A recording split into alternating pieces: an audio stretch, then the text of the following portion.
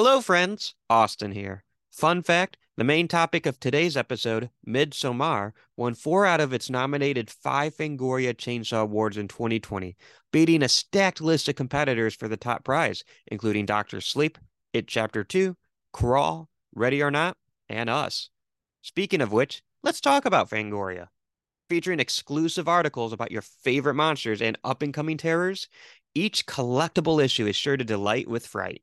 Be sure to check out the Fangoria store website in the show notes for subscriptions and a bunch of cool merch. And while you're there, use promo code WoodYouDieShow for 20% off your entire order.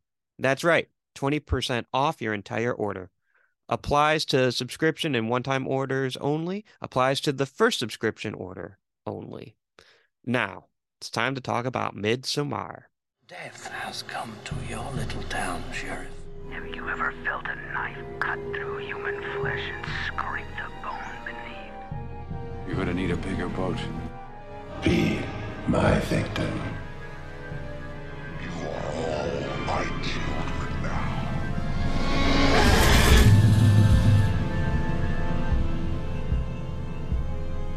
Hello, my name is Austin Torres, and welcome to the Would You Die podcast, the show where we talk about our favorite horror monsters and villains. Today, I'm joined by horror writer, director, and actress. She also does social media and marketing for Terror Films. Please welcome my friend, Sarah Clingenpeel. You got it right. You pronounced it. Perfect. I get so worried. Every time. I mean, I could interview like Bob Jones and now I'm self-conscious. I mispronounced whoever that is, that name. I made up his name. So today we got a fun episode. It's summertime, and of the great summer horror movies we can watch, we are talking about one of the more recent, but an instant classic, I think, of the summer film canon. We are talking about Midsommar. Woohoo! So before we get into Ari Aster's sophomore film, how long have you been like a part of the horror genre? I have loved horror since I was young, but I guess I started working for Terror Films when I want to say, I think it was 7 years ago. And that's kind of when I got a little more interested in the actual horror filmmaking as opposed to just being a horror fan on the outside. And yeah, and then I always knew I wanted to create, but it just kind of makes sense that I would want to create horror. A lot of the other things I write that aren't horror specific are usually family type shows that have a spooky element. I love The Haunted Mansion from Disneyland. I'm really excited about that movie coming out. And so I've just always kind of loved Halloween and spooky stuff, and horror just kind of came along with that. Awesome. I got to go on a tangent already. One of the famous Would You Die tangents. Do it. Are you a fan of the 2003 Eddie Murphy Haunted Mansion? I am a huge fan of the Eddie Murphy version. I will not hear criticisms on it. You will get no criticisms from me. Yeah, I will constantly defend that film. I think it's a good representation of the ride, and it was also very forward thinking for the time in terms of putting a Black family at the head of something so big and so prominent in Disney culture. I think they do it really well, and I'm sure there's stereotypes in there, but for the time, a real gamble on Disney's part, and I think it paid off. I think we tend to forget how wild the early and mid 2000s were. Yeah. Like I'm thinking if people today look back and think of like Xbox game chats from like Halo 2. There is a lot of nasty stuff going, and I think some of that, I don't want to use the word nasty for all of it, but there's definitely an edginess to the 2000s. I think Saw is a good example. Yeah. That series, yeah. Trick or Treat Hostel. Yeah. Well, and Trick or Treat's not like that kind of torture situation, No, but it's got grit, if that makes sense. like these are mainstream I don't remember if Hostel was a studio movie, but these are mainstream movies, especially like the Saw sequels being pumped out by studios. Yeah. And it's like, I don't think a studio would go near that in the 90s or even today, really. Well, today maybe, because I think horror is in another peak. I completely agree. We are in a great era for horror, although some people like to think we're not, and always like, well, horror continues to like not die. And it's just like, well, yeah, we're the horror genre constantly evolves, but that's a conversation for a different time. No, I completely agree. I think particularly with artists like Ari Aster and Jordan Peele and oh my gosh, Zach Cregger's and everything. Like there's a big. I think the pandemic also helped people realize that they just want to sit and enjoy something, and a lot of Mhm. times that is where the horror genre lives. Oh yeah. I do think if we're still on the topic of the 2000s tone versus like today's, I think horror films aren't afraid to like go there Hmm. necessarily, but I don't think they have that edginess that the early 2000s had. I would agree with that. Yeah. Because if you look at the Rob Zombie Halloween films and David Gordon Green's Halloween films, they're both brutal, violent, and gory, especially Halloween Kills. Hmm.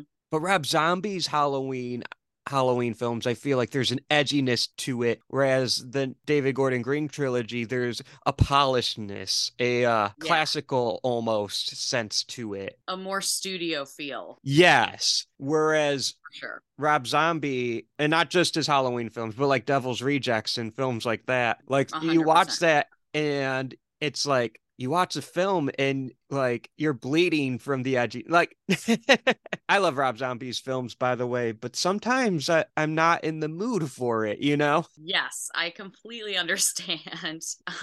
There, a gritty is a good word for his Yeah. in particular. I think it's very like he's just very brutal. And I think like The Devil's Rejects is a perfect film to describe the 2000s, that aesthetic. Although I do like the Rob Zombie films because I don't think Rob Zombie makes violent films to be edgy. I don't think his films are edgy for the sake of being edgy. I think his films Of course. are edgy because that's the vision he sees. Yeah, he's very influenced by the original Texas Chainsaw, and I mean, obviously, like House of a Thousand Corpses is basically his love letter to that, Yeah. and so I think he comes from a backwoods background. I don't know if that's correct, but that's the vibe I get for sure. Yeah. And then like Saw has that kind of grit to it. Saw's a little more polished though, and I think that's Oh just yeah. the nature of the serial killer itself. Oh yeah. No, I think I 100% agree with you there. But like it's insane to think about how like Saw 5 was put out by a studio Yeah, and a studio wouldn't touch a film like that today.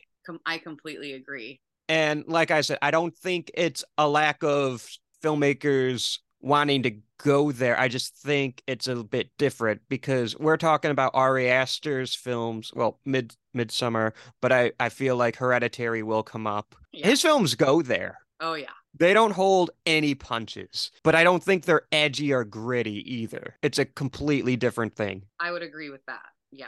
I have not seen Beau is Afraid yet. Me neither. I feel like a lot of people haven't. So if you guys are worried we might spoil Beau is Afraid, we Not won't.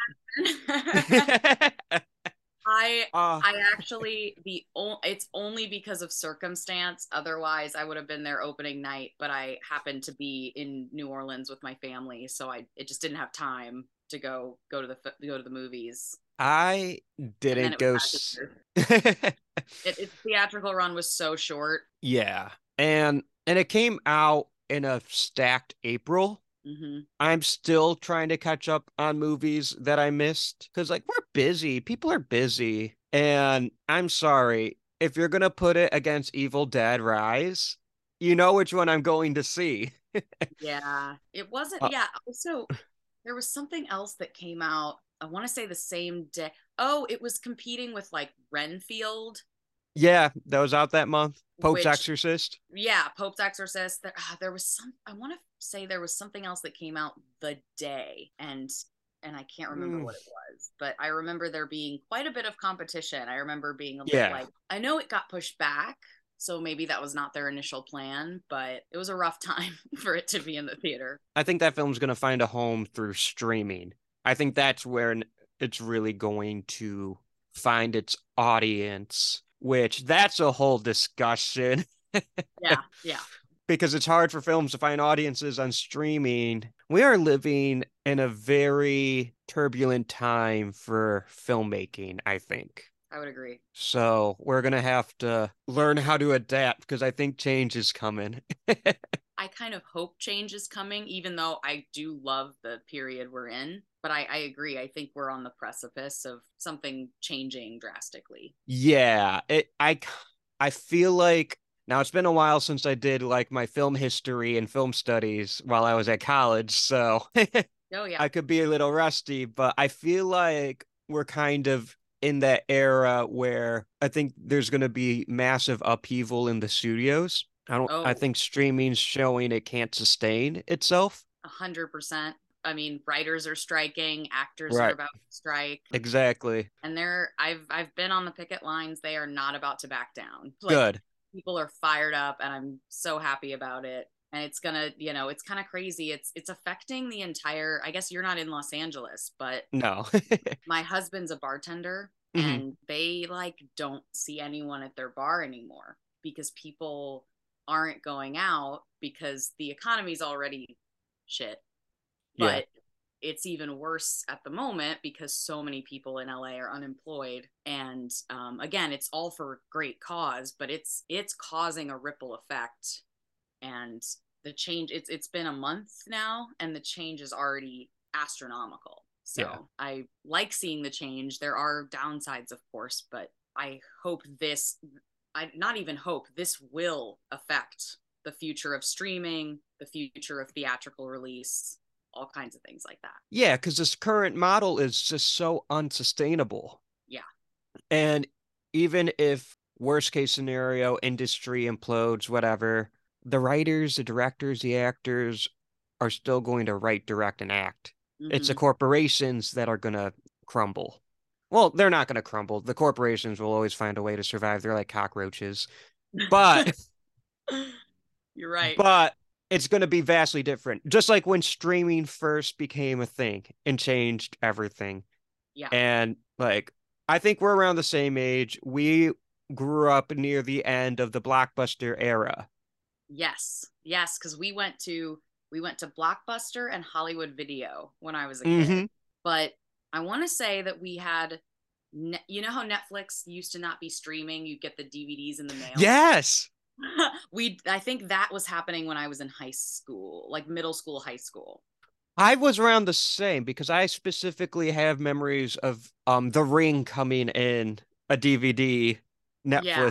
Netflix envelope. And that was the first time I watched The Ring all the way through. And I was in high school, I think, at that time. Yeah, it actually is bringing up kind of a fun memory for me because that was a way my family spent our weekends together. Like it would kind of be like, okay, let's go update the Netflix queue of Yeah. what's coming in the mail next, and each person gets to pick one for the next for what comes next, and then whatever comes, whenever it comes, is what we watch. And sometimes it would be like my parents did not censor anything we watched. Like we watched everything, and they might cringe at that, but I actually think it's one of the reasons I'm a filmmaker. But yeah, so like it would just kind of be like we might get an Oscar drama one week, and then the Yeah. next week my brother and I had like the animated movie that was coming out that we wanted to see or whatever. Or the Pirates of the Caribbean thing we didn't own yet, so we would order it like every other week. I remember my mom, she would be careful about what we rented when I was a little younger, but she's a huge cinephile. She'll watch anything and everything. When I Yeah. got a little older, like when I was like 9 or 10, I believe that's when she first showed me Alien. Oh, wow. I think that's a Yeah. good introduction, though. It's a great introduction because once I started watching these scary, like these more intense horror movies, my mom was the one watching them with me. So when I was a preteen and in high school, I remember vividly remember her showing me Scream, The Ring, Nightmare on Elm Street, Saw. I don't think she remembers showing me Saw, but I swear she showed So me Saw. cool. That's gonna be me with my kids. Yeah. So I think no, I think that's great. Because I think a lot of people are like, well, we don't want our. Now it's easy for me to say this because I'm not a parent and I don't intend on being one anytime soon. Mhm. But I think a lot of parents are, well, we don't want our kids seeing heads rolling down, decapitated. Or, there are a lot of parents out there like, I don't want my kid seeing two guys kissing. And it's like, Yep. okay, if you want your kid to be ignorant, that's on you. Right, right. There's a difference between I don't want my child to be scarred by this gore at a young age, and I don't want my kid to see love on screen. Right. And it's just like, or you could be a parent and like explain to your kid that's like, Oh my because God. kids are cool, like, So I have to tell you, I yeah. was I just ended a nanny job Hmm. to work full time for Terror, and I've been a nanny. I was a nanny for 7 years before that. We could do a whole podcast on the way I feel about today's parents. You I guys have hear that? A new podcast is coming. The way we feel about today's parents coming soon. I I have so many opinions, and it is the thing I look forward to the least about having my own kids. Like, is having to be in that parent world because it's rough, and that's not Yeah. against the people I worked for. I loved the people I worked for, but but when you're in that world and you're picking kids up from school and taking them to Yep. soccer and all that, you mingle with other parents even if you're just the babysitter, and it's rough in Yeah. LA in particular, I think, but it's rough. I could talk all day about that, so I won't get into it. But parents these days, yeah, I have opinions. On that note, Midsummer. Oh gosh, parents. Ooh, for Segue. any, yeah, for anyone listening who has not seen Midsummer, and you know what? If you haven't seen Hereditary, I do feel like Hereditary will be a part of this conversation. There will be massive spoilers throughout both films, Yeah. especially Midsummer, since that is the topic of today's video. Yeah. I have to say, real quick, I'm gonna rip this Band-Aid off right now. I'm not a big Ari Aster fan. Fair. Absolutely fair.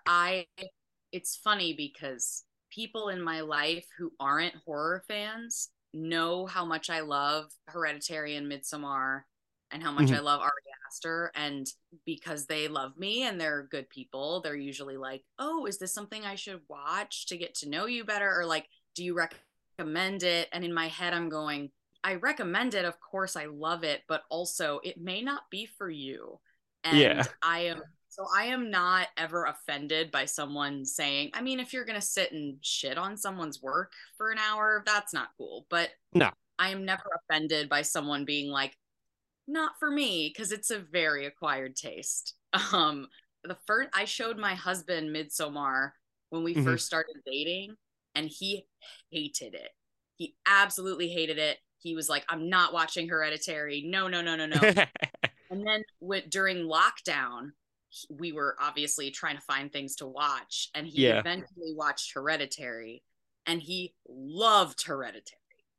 Like, he was like, I love this. This is great. Okay, I see what you're saying now. I just hate Midsommar. And I was like, okay, fair enough.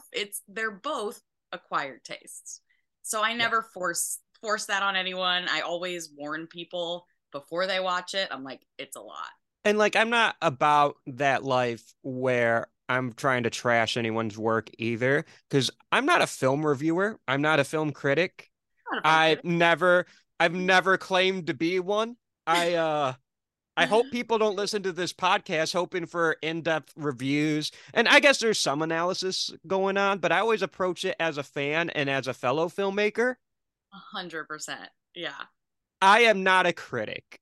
I I went to school in film studies, so I can kind of be in the academia world if I wanted to. But that ain't for me. I gained a lot of extra respect. Small tangent. I'm sorry. No, this show's all about tangents. So, I gained a lot of respect recently for the director Rick Roman Waugh. My friend took me to a Collider screening of Kandahar, which mhm, is the new Gerard Butler film, and Rick Roman Waugh is the director, and they did a Q&A afterwards with him. And oh, I'm so sorry. I did gain respect for him, but he told us a story about Jerry Bruckheimer that gave me mad respect for Jerry Bruckheimer. He said when he was a bit younger, and kind of green, Jerry was sort of a mentor for him. And he went with Jerry to a screening of something. And when they came out, he was kind of like, he was trying to show off a little bit. He was kind of like, oh, yeah, they did this wrong. And he was mhm. criticizing a lot of little things they were doing. And I don't know the exact words he said, but basically Jerry Bruckheimer was like, don't do that. Don't come out trashing someone's film. They worked hard on that. And I'm like, respect. Like, that is really, you don't expect people in that kind of position of power to say things like that. Yeah, And again, of course, it's, constructive criticism is wonderful. It's how people get right. better. But I love how he was just kind of like, maybe we don't do that. Maybe we just don't do that. And this director told that story with such pride. He was like, I will never shit on someone's work ever. Of course, constructive criticism is okay, but Right. that was a big lesson for me that Jerry Bruckheimer was like, no, don't do that. And it's one thing if you're like with a bunch of friends and you're like bullshitting over a couple beers and whatever, Mm-hmm. but like It's one thing if it's Mother by Darren Aronofsky. and we will always have our own personal films we will throw shade at whenever we get the chance. Case in Um point. but at the same time, it's not like you're going out and being like, Aronofsky's a hack. He should never write or make another film. Because like, Not. I love Black Swan. yeah, the dude's a I love genius. High. Yeah. Mhm. And there's a lot of people out there that love Mother. I have no opinion. I didn't watch it. I haven't seen Mother yet. I think that's okay. I think you're not missing anything. But it's like if I Gonna get hired in this job. but the way I look at it is like I think Midsommar is a good movie. It's just a movie I don't ever care to see again. Yeah, fair enough. So when I was revisiting it last night, I didn't rewatch the film. I went on the dead meat kill count, watched that half hour, and then Good one. I rewatched two scenes just so I can kind of refresh my memory of it. But at Uh-huh. the same time, I wasn't putting myself through 2.5 hours of a film I don't care to put myself 2.5 hours through again. Yeah, it's a lot. And honestly, it's weird because I've seen it so many times. It's a comfort film for me. Please don't lock me up. I promise I'm normal. Well, as normal as a neurodivergent person can be. But I understand because I don't even completely understand why it's a comfort for me. Mhm. Because it's a lot. It's intense. And of course, the more you watch it, the less intense it feels because you're Yeah. seeing it over and over. But for me, it was more of a film study thing. Like that was the one of the first films I just wanted to break down into Yeah. little pieces as something for fun, not something for film school, something for acting school or acting class. I just was like, there's something about this that makes me want to break it down into its finite parts and analyze it and, study it basically. Oh no, I completely get that because a film that's I'd guess I'd consider it a comfort film. For me, I can rewatch it at almost any time, and I enjoy to break it down and see how it works as Alien. Yeah. And that's also a very heavy on upsetting themes, Yeah. Very a bleak. very disturbing film. But yeah, I think Midsummer was good. Hereditary is the one I actively dislike. Oh, I'm very interested to hear why. No I judgment. also I'm very I curious. also think it's a great film. Yeah, fair enough. I mean, Toni Collette. Yeah, no, the acting in it is some of the best acting I've seen. The cinematography is beautiful. There's such great tension in it.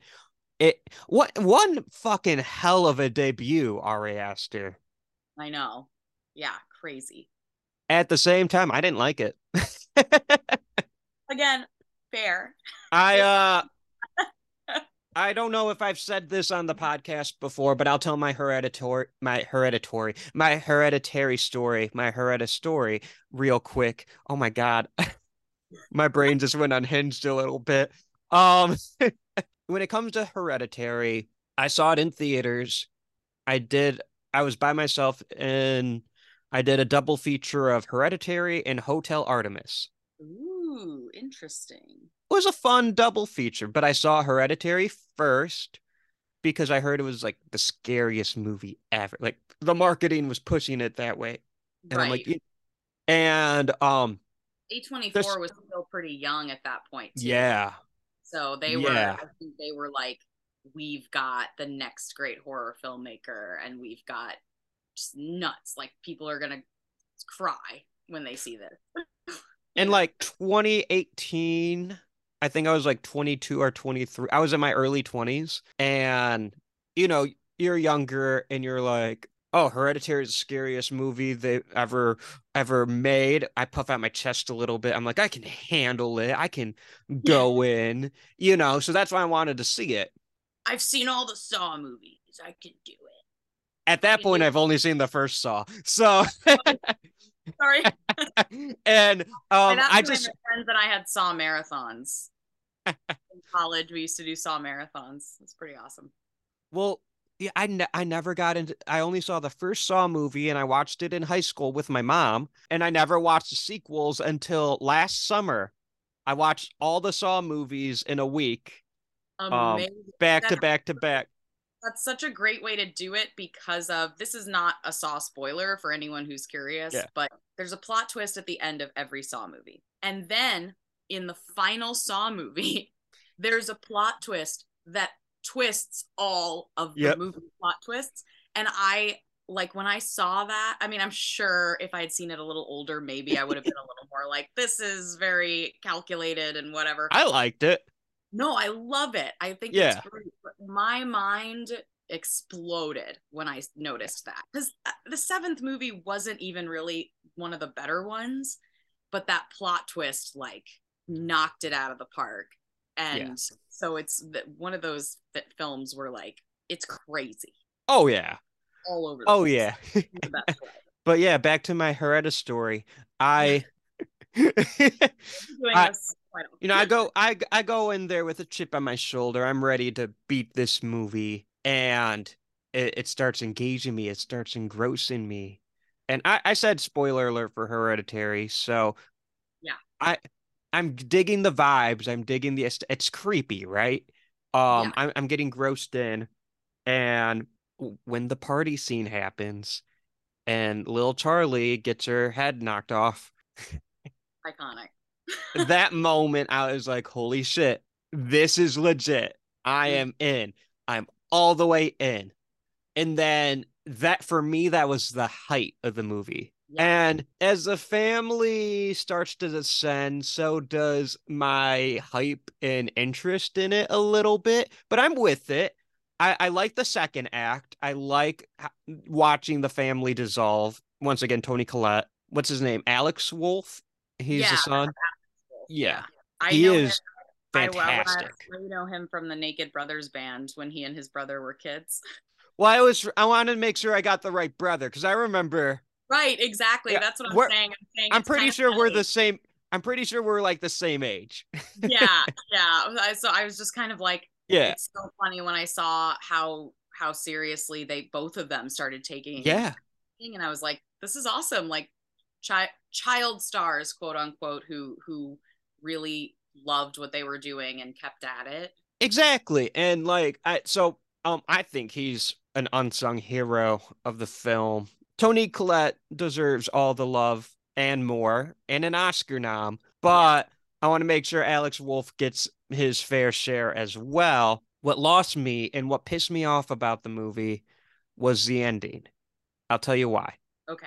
I am engaged with this film. I am You're I in it. am I'm in it. I'm being a good little audience member. I'm paying up, I'm following the story and I'm engaged. And at the end, when the demon takes over Alex Wolf, and I'm like, okay, cool. It's a bummer ending, no worries. And then No like worries, I've done this before. and and then like the one naked woman, she just explains the whole movie right there. And that's when it lost me. Because I don't like when movies, I get like the whole, oh, you think you're better than me? I don't like being talked down to. I agree. I am spacing on this naked woman you are It's speaking it's like of. I think she's naked. To be fair, I've only seen the movie once, and that was in Oh, do you 2018. mean Ann Dowd's character? She is naked, right? She's They were not, all naked. but she's part of the naked people cult. The Naked Brothers band. The naked brother. They were like, who do we get to play this kid who eventually rules over the naked cult? The kid from the Naked Brothers band. uh Gee, okay. So my memory might be a little fuzzy on it. Because you're good, but 2018, that was a couple of years ago. I'm just trying to think of who explains anything. And I think it's just because Ann Dowd, who also an actress who deserves way more Yeah. love than she gets, she's the one who said she befriends Toni Collette because she Yeah. was like the right hand woman of her mom And when her that mom was part's the cult leader. those parts are cool. Yeah, yeah. Yeah. But I you know what? I gotta rewatch it. Obviously, haven't seen it in a while. And maybe I should rewatch it too. Maybe my opinions will change of it. Maybe I'll be like, this is the best movie ever made. Like after I see it. By the way, your opinion is super valid. I just am not remembering things. I And just it's like the big thing I remember was listening to this monologue and just being like, I know, I watched the movie. I know I've been here. I've been Yeah. sitting. Like I was engaged and now I am not. So, and then the film ends and I'm just like, what the fuck? I'm gonna go see Hotel Artemis now, and I don't remember that movie at all. So I forgot about it until you mentioned it, but I also just haven't seen it. it was a good movie, a fun action flick, but like, yeah, I don't remember it too well. So points for Hereditary for being memorable. It's for sure that if Yeah. you love it or you hate it, it's memorable. And but yeah, that's someone I'm still like movie thinks it's better than me. And so I still have like negative feelings towards it. So I was hesitant to watch Midsummer Uh-huh. because I was like, well, Ari Aster thinks I'm an idiot. No, no, no, I'm kidding. But I was like, well, I didn't dig Hereditary. Why would I want to go see this one?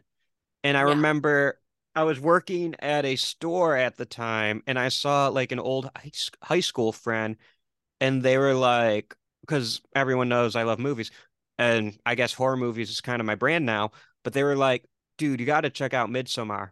And I'm like, why? I didn't care for Hereditary. And they were like, well, it's different. You might like this one. It's really good. And I'm like, well, okay, I'll give it a shot. And then I didn't. Fair enough. And a couple months went by, and I was hanging out with a different friend, and they're like, let's watch a movie. And I'm like, yeah, cool. And they're like, let's watch Midsommar. And I'm like, okay, that's fine. And I was into it, and I liked it, and it engrossed me, and I was engaged. And then, but the difference why I like Midsommar what I don't like Hereditary is Midsommar has this beautiful ending that doesn't end with a monologue explaining to me what I just watched. So when the credits are rolling, I am talking with my friends on what the fuck just happened because I am a little confused, but I want to know more, and it makes me want to look up YouTube videos about it or even watch it Yeah. again, even though I'm also like, I'm not watching this movie again anytime soon. But it's a movie I like to think about. Right, right. I and it's funny because I actually think that that movie is a really good example of why we still really need movie theaters. Yeah. I saw Hereditary years after it came out on someone's TV in their dark house. But Yeah.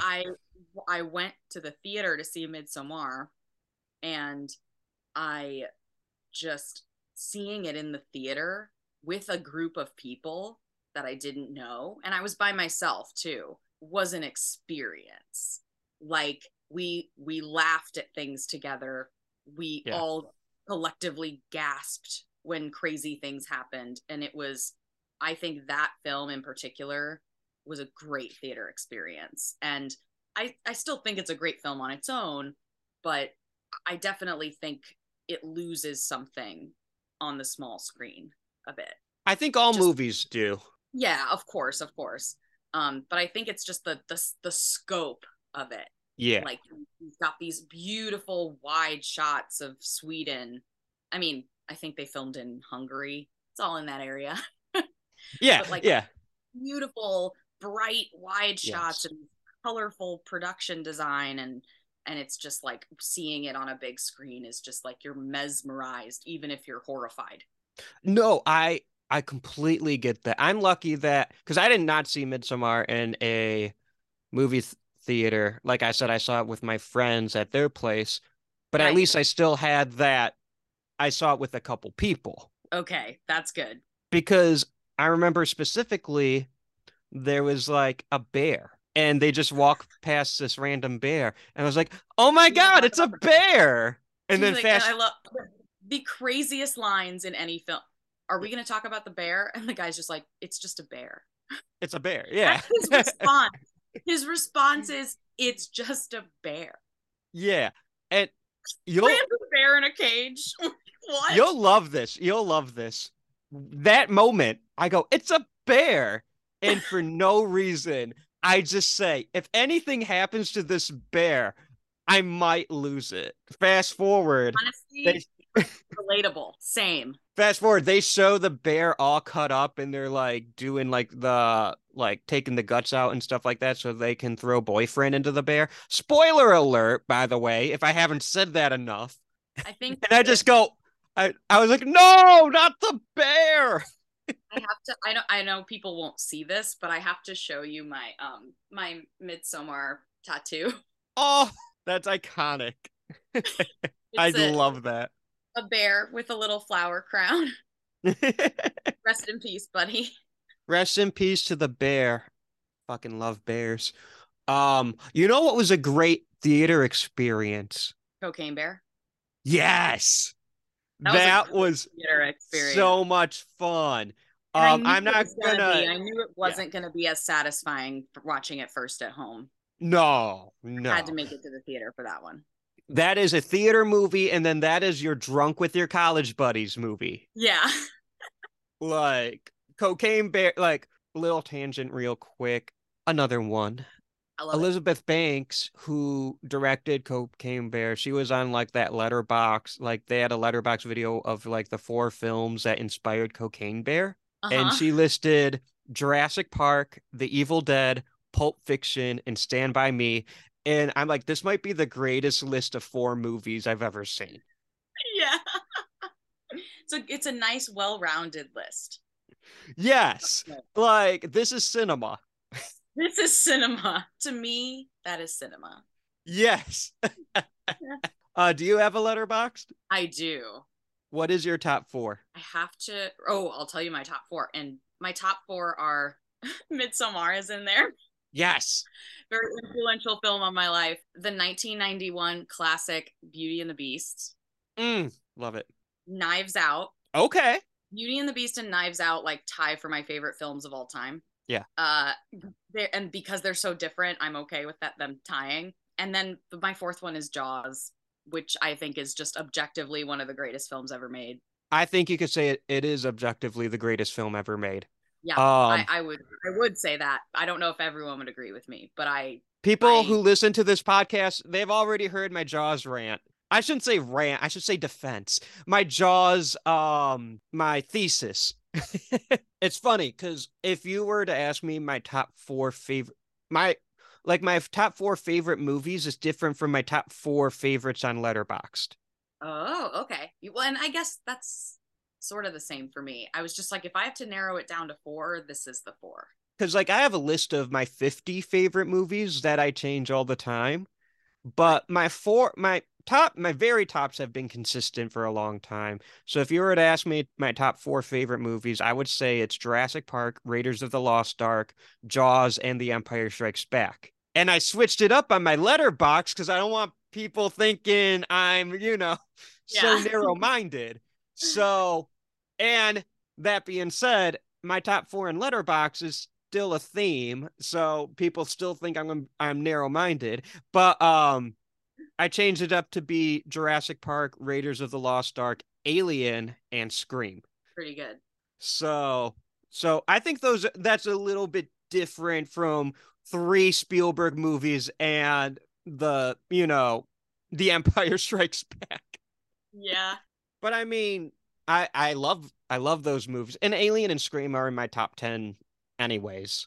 So if I wanted it to be truly diversified, I would probably make it Jurassic Park, Scream, Alien, and Back to the Future.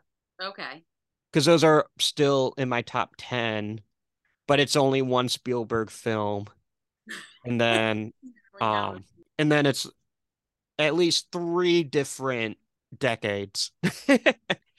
Yeah.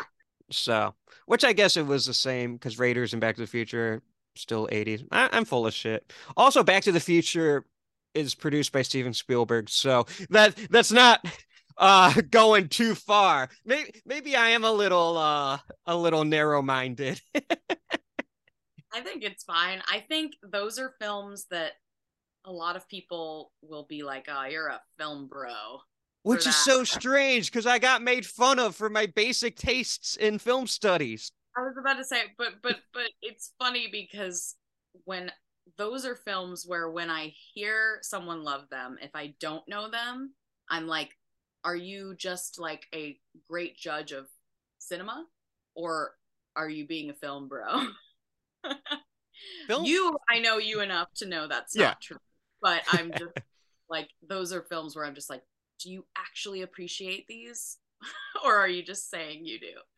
And I think the film bro definition changed a lot, especially when I was in college. Because like, how are people going to drag me for Jurassic Park and Jaws? Those are 2 of the most popular movies of all time. What are you talking about? That's why you drag me. They're the most popular movies of all time. It's when I say Jurassic Park is my favorite movie, I expect people to be like, "Oh, is your favorite Pokemon Pikachu?" By the way, side note, my favorite Pokemon actually is Pikachu. I love that. Mine is Psyduck. Well, here's the thing. I also get migraines. When Pokemon came out in like what, 96, 98, I think the show came out in 98. That's when it really blew up. Yeah, I was 4 years old. Sounds about right for me. I was 4 years old too. 94? 94. What month? October. November. Oh my God, I am still your elder. Perfect. But yeah, so we are literally the same age. We have the same exact experiences. So you know why Pikachu was my favorite. It's because we were 4. Pikachu was cute as hell. And there weren't a lot to choose from. There was only 150. Exactly, 150 in that first generation. My kids that I nannied just got obsessed with Pokemon. We did a trip. They have a new board game that's a trivia game, a Pokemon trivia game. I lost. I fell flat on my face because I was like, I don't know any of these new generations. I know the 150 first generation. That's all I know. Do you remember the Pokemon rap from the rap. TV show. Oh, There was a oh, pokey like the rap. one they would do at the end Yeah, like of Indigo League. Yes. Oh, yes. that was my. I couldn't do it for you, but that was my jam. But my kids got into it because I showed them Indigo League because it's on Netflix. Nice. But screw you, Netflix, pay your writers. But also it's on. Exactly. And Um, then fuck that cracking down on password sharing, Netflix. did you see Amazon posted or Prime Video, which again, Jeff Bezos, screw him, but there's no such thing as an ethical billionaire. No. But Prime Video posted something about like, hey guys, you can share your password on here with anybody you want, and they roasted Netflix, and it was like, I think I saw that, and I saw someone like it was like devastating news. The worst person you know made a great point. yes, exactly, exactly. Watch, I'm gonna be on their picket line next week.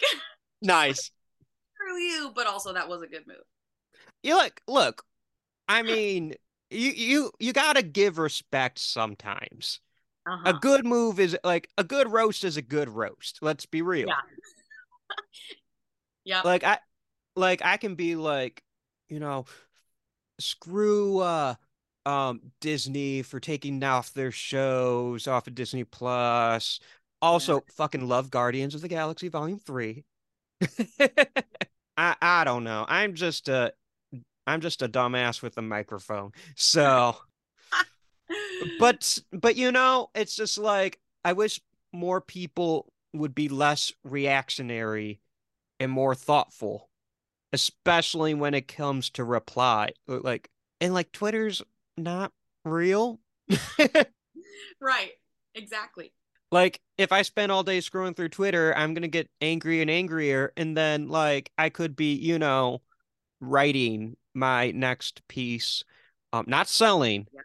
WGA strong, but you know what I mean? Like I could be working on Your myself. own, doing your own writing, as long as you're not, doing it for for a corporation, you're good. We Exactly. still work those creative muscles. That's Exactly. something for you, and that's different. And it Right. also gives you material for when hopefully these companies get their shit together, you know? I'm just about to make my own company.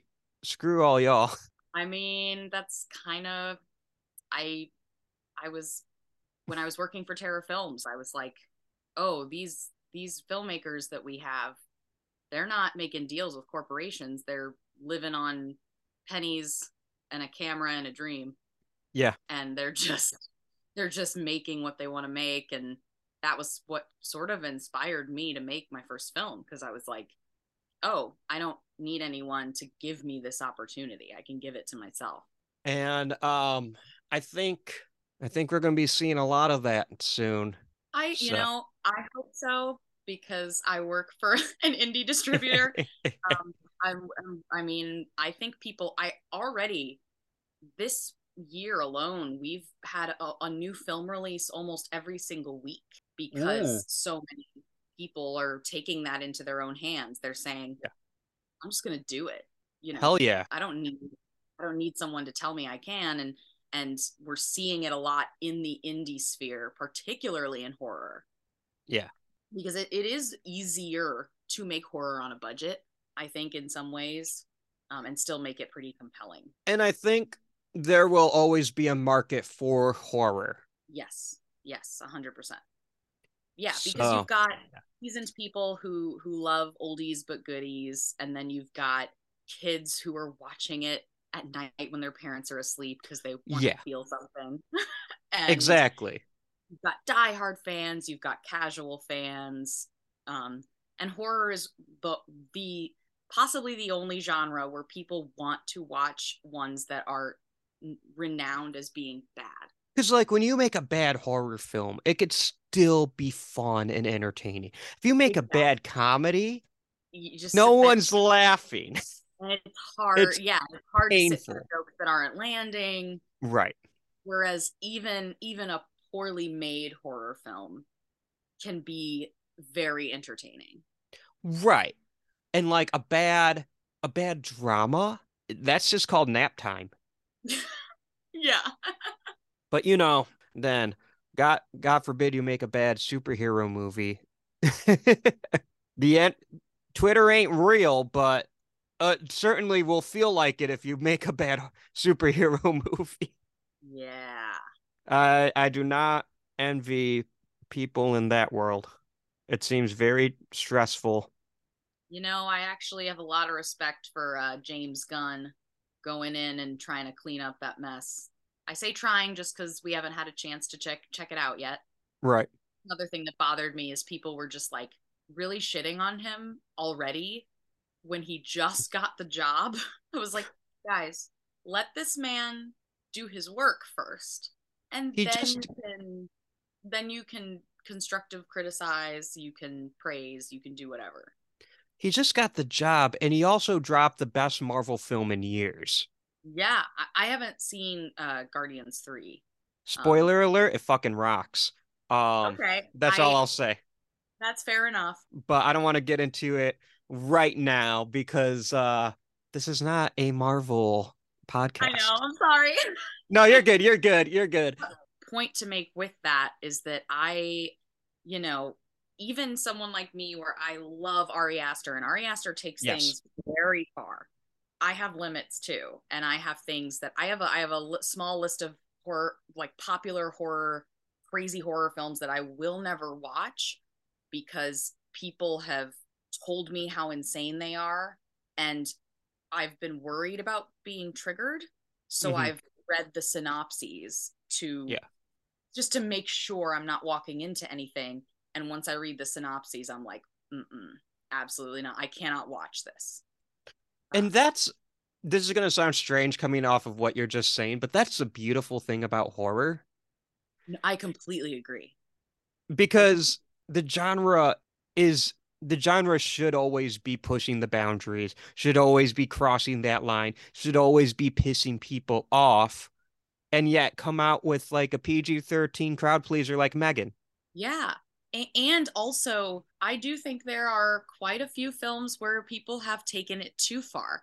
I think it's Yes. hard to take it too far in horror because there is a lot more risk taking. But I always talk about this, so Yeah. I absolutely despise Cannibal Holocaust. Hmm. I despise that film with every fiber of my being. And full disclosure, I've only seen the first hour Yeah. because I physically could not go further than the first hour. I was like, this is my third rape scene in the first hour of a film.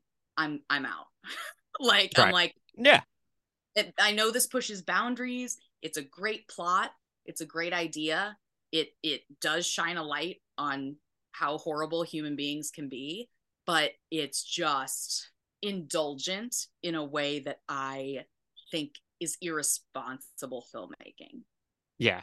And I think that's rare, but I think Deodato hits the mark on that one. And I will talk again. I could talk all day about my thoughts on that film. We're not here to talk about it, but I, I think it's important that horror filmmakers take risks, but I think your risks should be risks that serve the story, not risks that are purely to hurt people. And Yeah. that's pretty much it. I think with horror, no, I completely get where you're coming from. I think the interesting thing about horror is it's interesting because everyone, I don't want to say much on Cannibal Holocaust because I've never seen it. I do not Yeah, intend fair. on watching it, to be perfectly honest, but It's it's not my always been recommendation. around.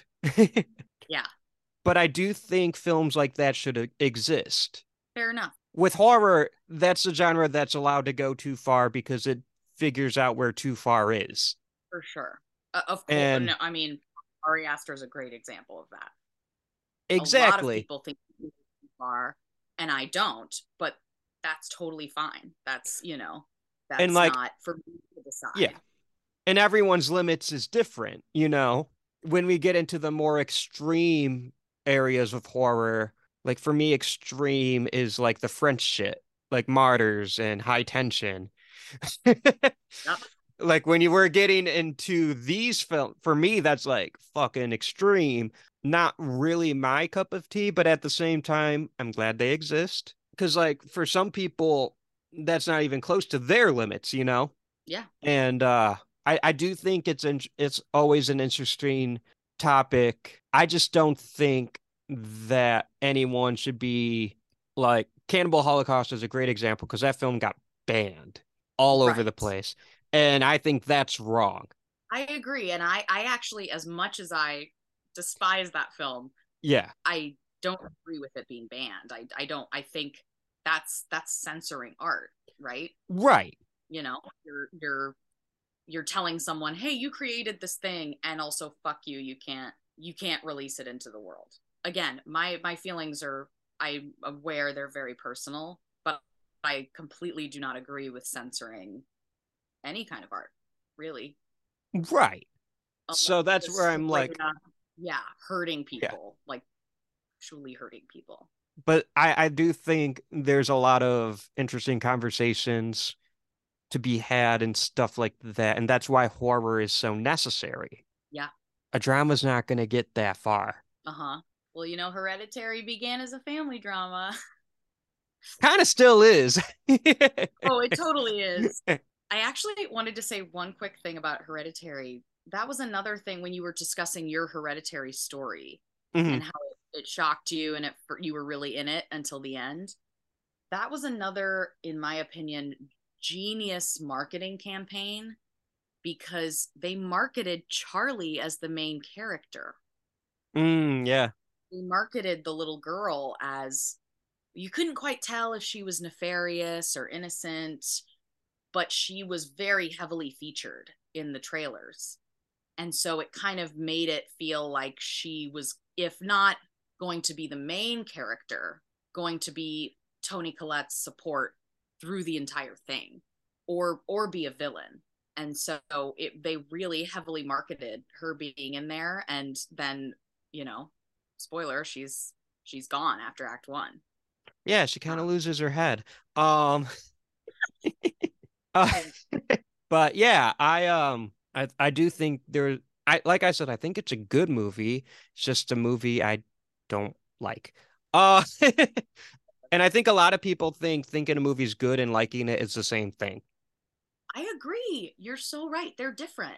So I don't want to throw shade at another Marvel movie, but I'm going to. A lot of people love Spider-Man No Way Home. Okay. But I completely understand why someone might not like it on a personal level. And I could get either, and I get why so many people love it. Mhm. I don't think it's a very well-made movie. In fact, you could say it's a badly made movie. With a lot of nostalgia. Yes. I And I'm it's gonna fine if say, people like it, but the second you like criticize it, people are like, "Oh, how could you?" And it's just like because it's there, you can see it. But how but at could the you? same time, yeah. And but it's like, but it has 90% on Rotten Tomatoes. Okay. A bunch of people have a 3.5 star review of it that don't make it on the same level as The Godfather or Yeah. Silence of the Lambs. That Yeah. being said, I can talk a bunch of shit about Spider-Man No Way Home and still give it 3.5 stars because there's stuff I Yeah. like about it too. Oh, 100%. That's why something Letterboxd, I love that Letterboxd has the half stars.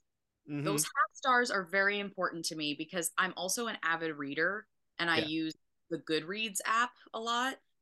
And I hate that they don't have half stars because I'm just like, there is a difference between a 3.5 star book and a 4 star book. Yeah. There's a difference between a 2 star movie and a 2.5 star movie. I, That extra bit of oomph or lack thereof is important, I think. I also think ratings are bullshit.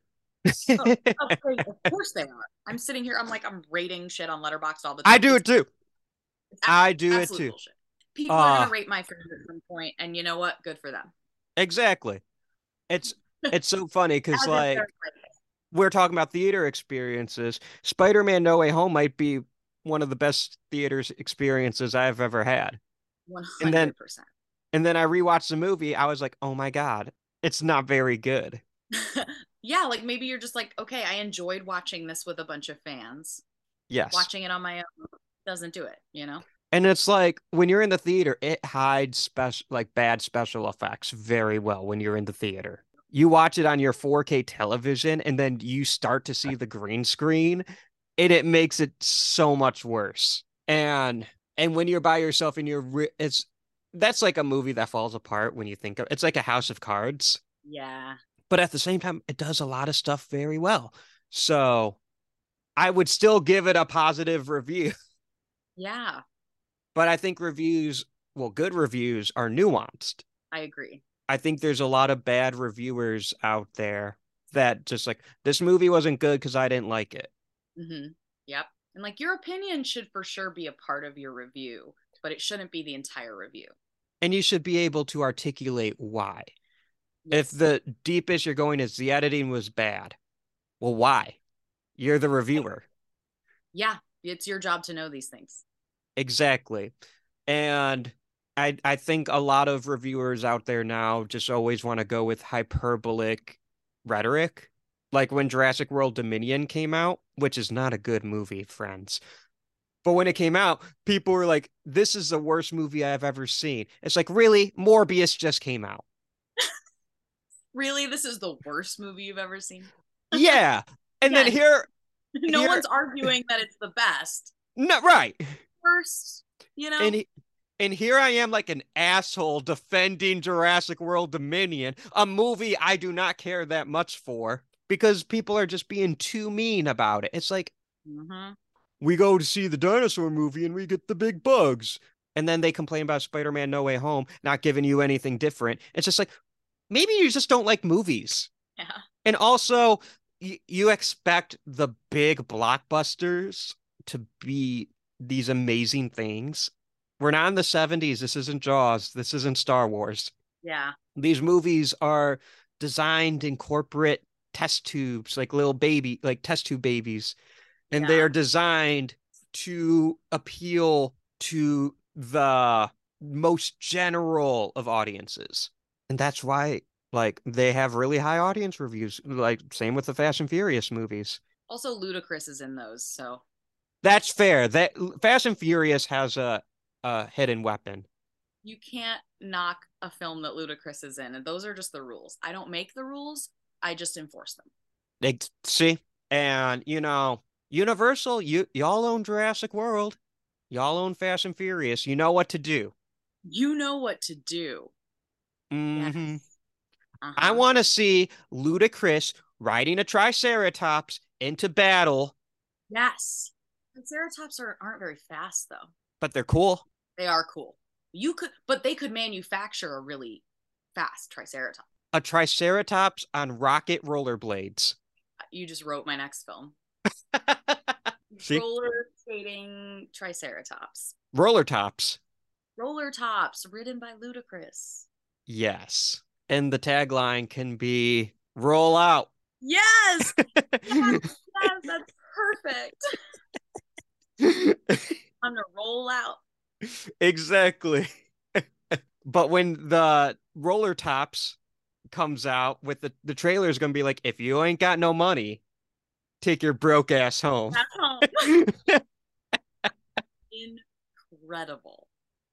Speaking of incredible, back to Midsummer. We're here for a reason.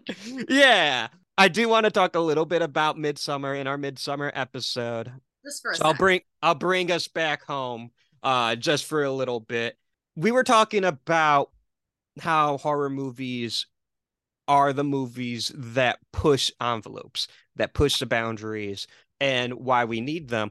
These movies aren't saying when they're pushing the boundaries, most of these movies aren't saying these characters are right.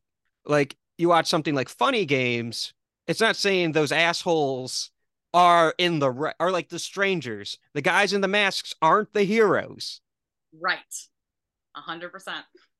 But it's interesting when a film pushes those boundaries and you're like, well, I don't really know. So I'm going to ask, what do you think about the ending of Midsommar? Me. Specifically, was Danny right in the end to volunteer her drugged up, incapacitated douchebag boyfriend and sacrifice him? All right, we're getting into it. This Yes. I think that typically when people talk about this ending, this particular film ending, they tend to oversimplify it. Well, like Um, I just did.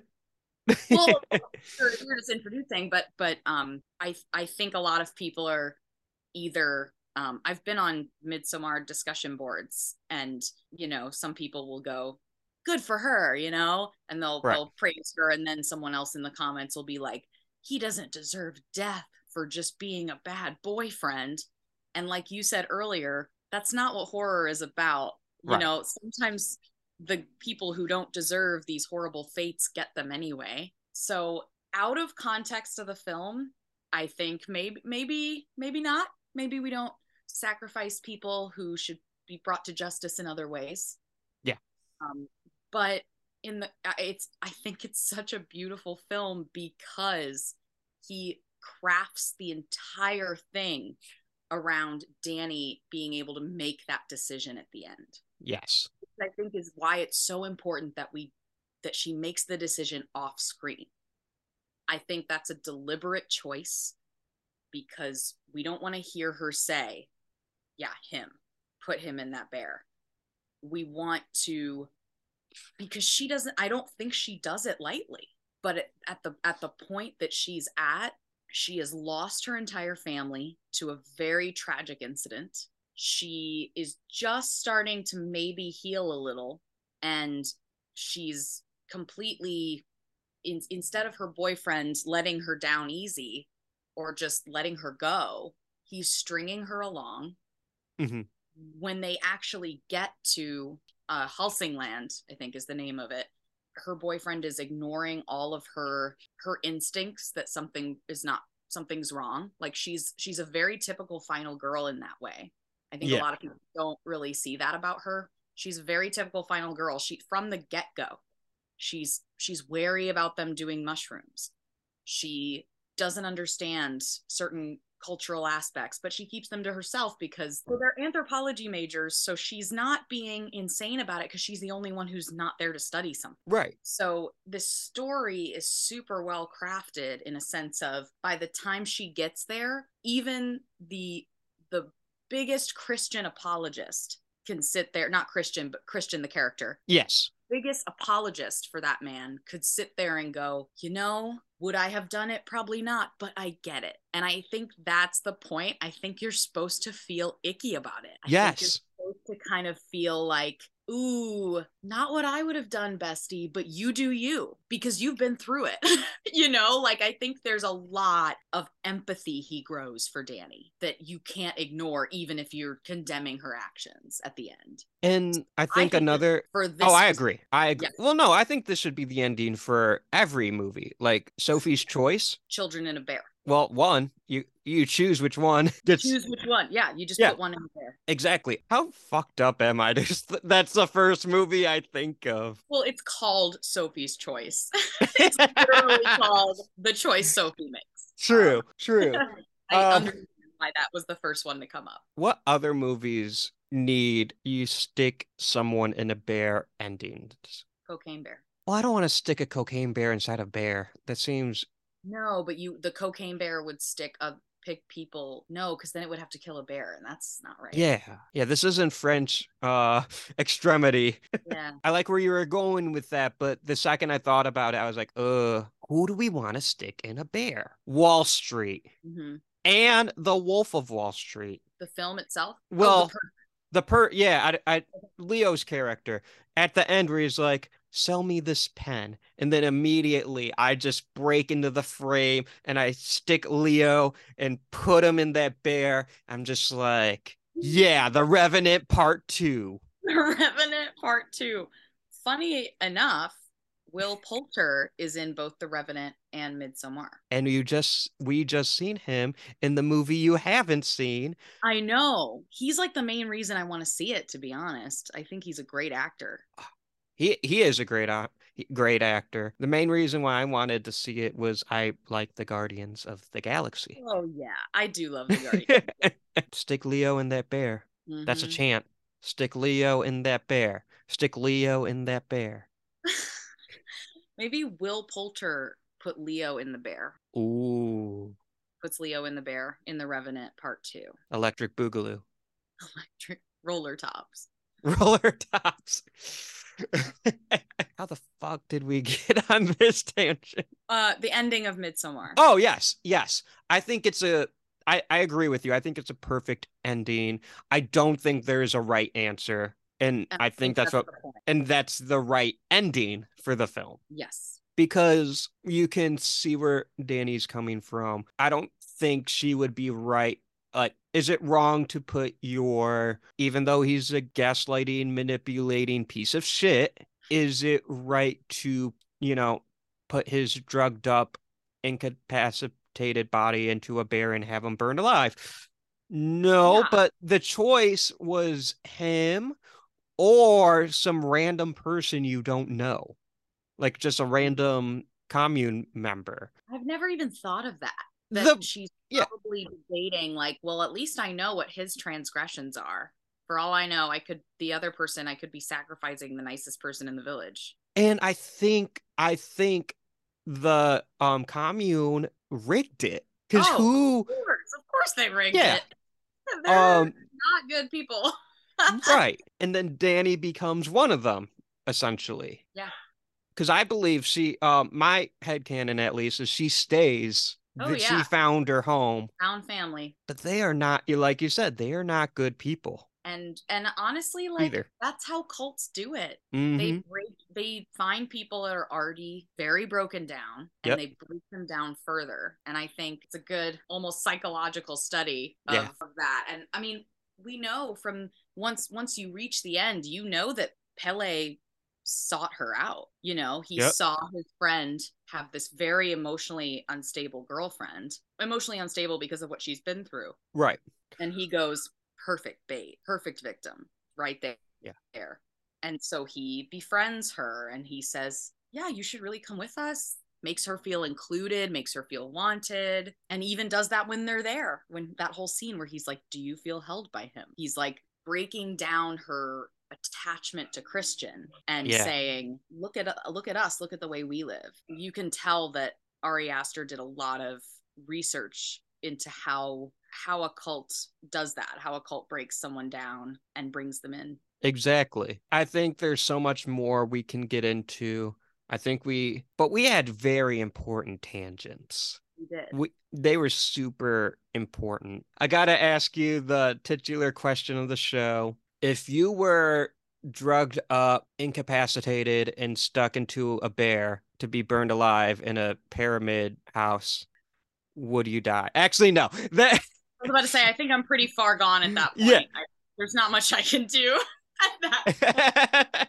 That's just like the most iconic death in recent, or one of the most iconic deaths in recent memory of horror. Another thing, I'm so sorry, real quick. I think, especially because Ari Aster always talks about how it's a breakup film. Mm-hmm.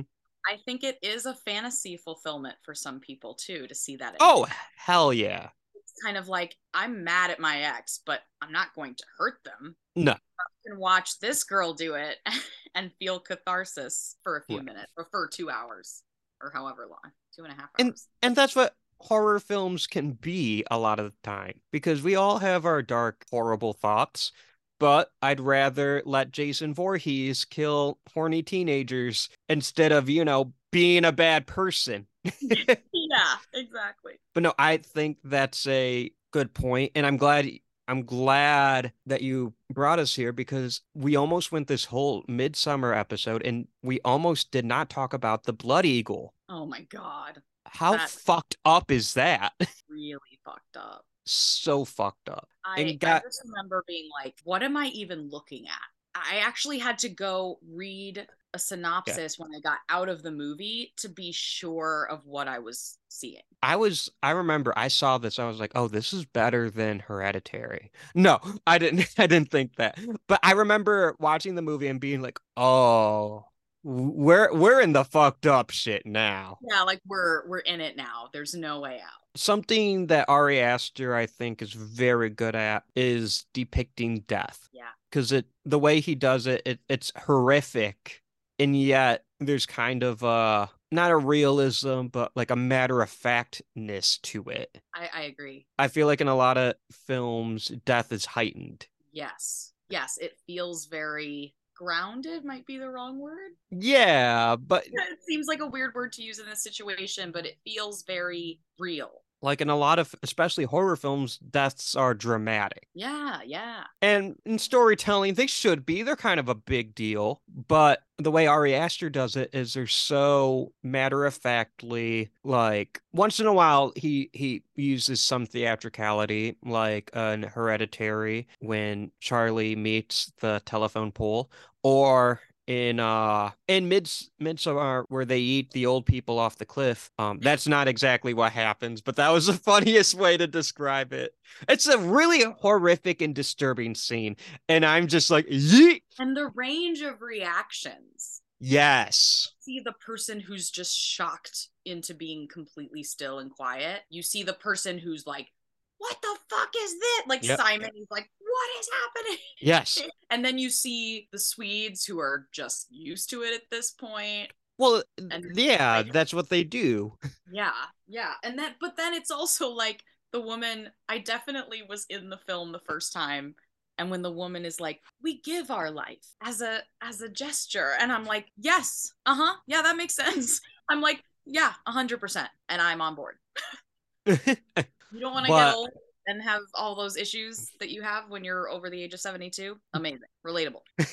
But like, that was their choice too, unless they were gaslit into it. Which I'm sure is part of it. And I think that's also, again, the film makes you really think Yeah. about that. Like Exactly. You're kind of like, which of these seniors are doing it because they want to? And which of them feel like that's just how they were raised to learn that when you turn this age, this is what you do. Right. It's so works, as long as it doesn't claim you earlier, It's such a deep film. There's so many layers to it that I appreciate Midsummer a lot. I really do. And just because it's a film I don't care to rewatch doesn't mean I dislike it. Oh, I think it's a very good film. Feel the same way where I'm just like, I loved that movie. I will never watch it again, but I loved it. Yeah. Because it's just a lot. It's emotionally devastating or whatever the deal is. Oh yeah. I think a lot of people would agree with me. Like Schindler's List is one of the best movies ever made. Correct. Will not watch it again. Extremely important film everyone needs to see at least once. I know. But I'm like, I saw it exactly once. That was enough times, but I'm glad I did. But if I'm doing like the Spielberg, I would much rather we watch something like Hook. Yeah. something a little more upbeat. Yeah. I was gonna say E.T., but E.T. makes me cry. Yeah. It's so good though. Fucking love E.T. Very different from Midsummer. I think Midsummer is a very important movie. I think if you go in knowing there's a lot of things that could potentially trigger you. Definitely a check the trigger warnings film. Yes, but it is an important film. I think most people should watch it. Not everyone, because horror films aren't for everyone. Funny because you straight up said horror isn't for everyone, and I have a shirt that says horror is for everyone. Let me rephrase. Well, no, I actually do think you're correct. This shirt is really more of just a shorter way to say to not gatekeep horror, and no, and that horror doesn't fit a stereotype. It's for every kind of person. Exactly. I have friends that are very dear to me that will say, I love that you love this. I could never love this.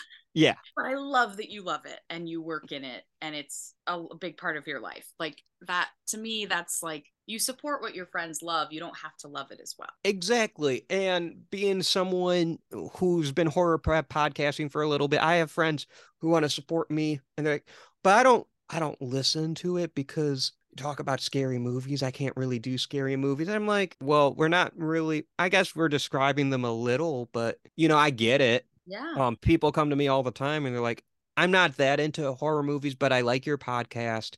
and I want to kind of go into it. Where should I start? And I'm like, well, I got to know where you're at before I tell you that. I'm not going to be like, oh, you want to get into horror? Here's the Evil Dead.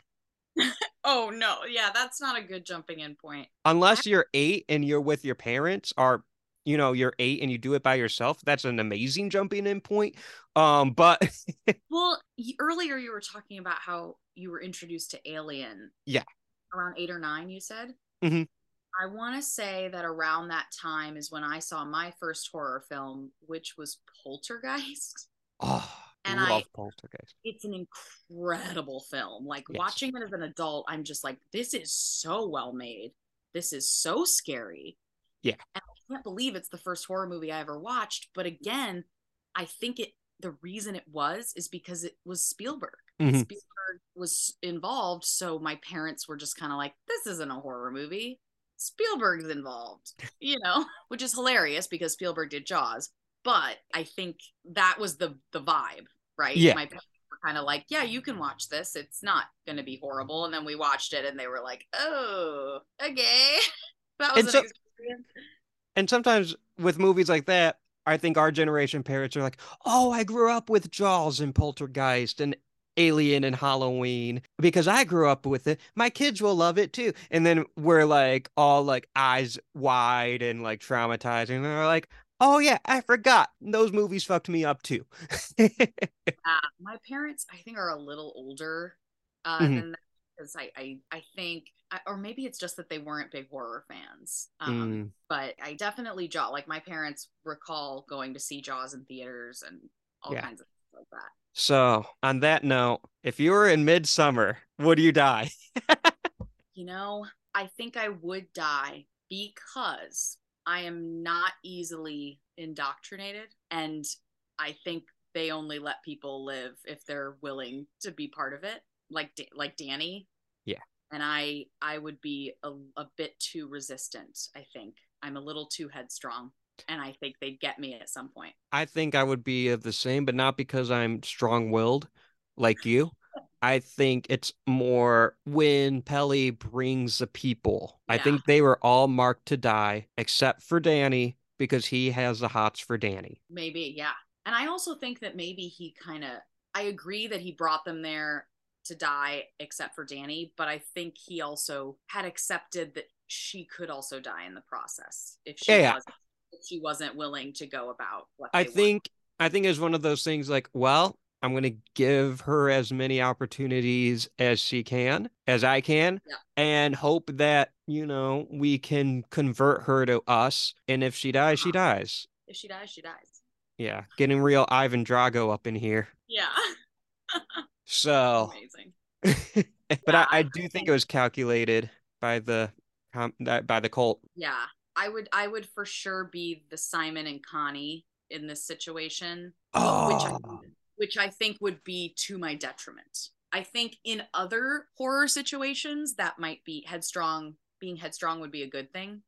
yeah. But I think in the middle of the Swedish wilderness with this cult, it would be to my downfall. I think I would be like the Simon because I wouldn't be like the Josh because I wouldn't be there for anthropology because I'm not that. And I also wouldn't be a dick and not tell like my friends what the ritual was. Yeah, fuck that guy. I also wouldn't be Will Poulter and piss on the ancestor tree.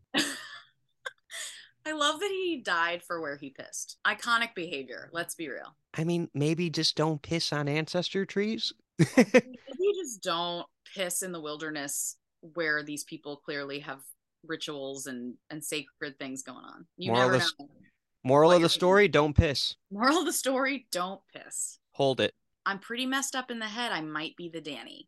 But See? again, I wouldn't make it as far as she did. I would definitely be the Simon because I don't remember him as well. I just remember him freaking the fuck out when the old people drop it down. Yeah. Yeah, I wouldn't be as loud about it as Simon, maybe. I might be. I'd probably be like, what the fuck was that? Well, I would be like, what the fuck? But maybe I'd be more of a Connie where once I see someone disappear, I'm kind of like, uh-oh, okay, no, that's it for me. Well, that's cool. I'll get blood eagled. I'll get drowned. That's some horrifying horrifying stuff. Not a good way to go. But a good way to go from listening to this podcast is following you on social media. So where can people find you? I am at Spooky Sarah Skeletons, Sarah with an H, on Instagram and TikTok. And then on Twitter, I am Spooky Sarah Skell. It ends at the L because there's not enough characters. So if you just type in the same thing, I'll pop up because it's just a shortened version. I think that's all the social media I have. Yeah. Do you got any projects coming up you want the peeps to know about? Yeah, we do not have a release date yet, but we are in post-production for our found footage horror film. It'll be released by Terror Films.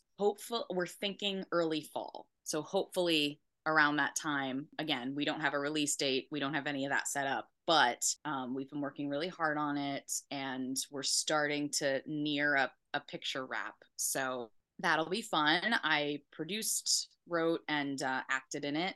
And Nice. The incredible Taylor Gates directed it. And we've got some great actors. We've got Hills Have Eyes vibes because it's set in the desert. So I think it's going to be a lot of fun. And it's called Dry Spell. Oh, cool. We do have an Instagram. We have an Instagram. It's at Dry Spell Movie, and it's a little dead right now, but we're going to pick it up very soon. We have a lot of cool things coming up. That's awesome. So everyone be sure to follow Sarah, follow her film. Yeah, this has follow been a Terror blast. Films if you love horror movies. Yes, Terror. How could I forget? Follow Terror Films.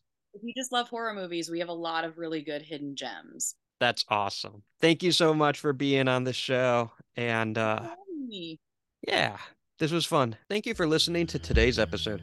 Thanks again to Sarah for joining me and talking about MIDSOMMAR. MIDSOMMAR? I never did quite get the pronunciation, did I?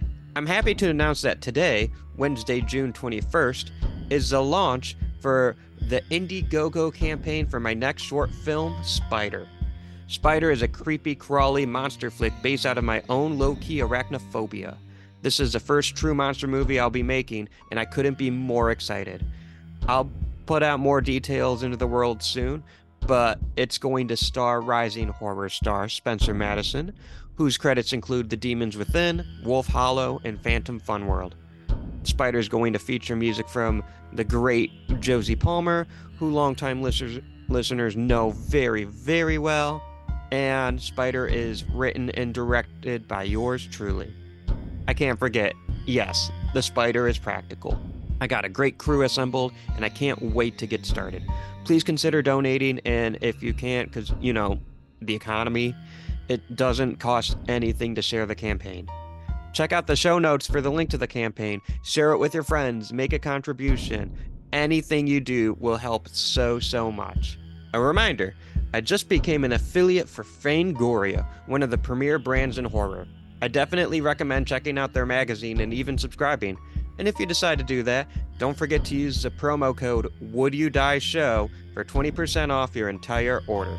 Another reminder, if you like my show and want even more Would You Die goodness, feel free to sign up for my Patreon. Bonus episodes, movie commentaries, and much, much more at $5, $10, and $20 a month.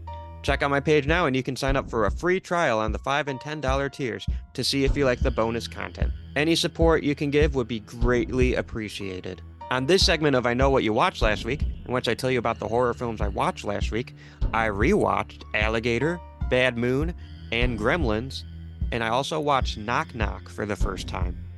Knock Knock is a 2015 film written and directed by Eli Roth.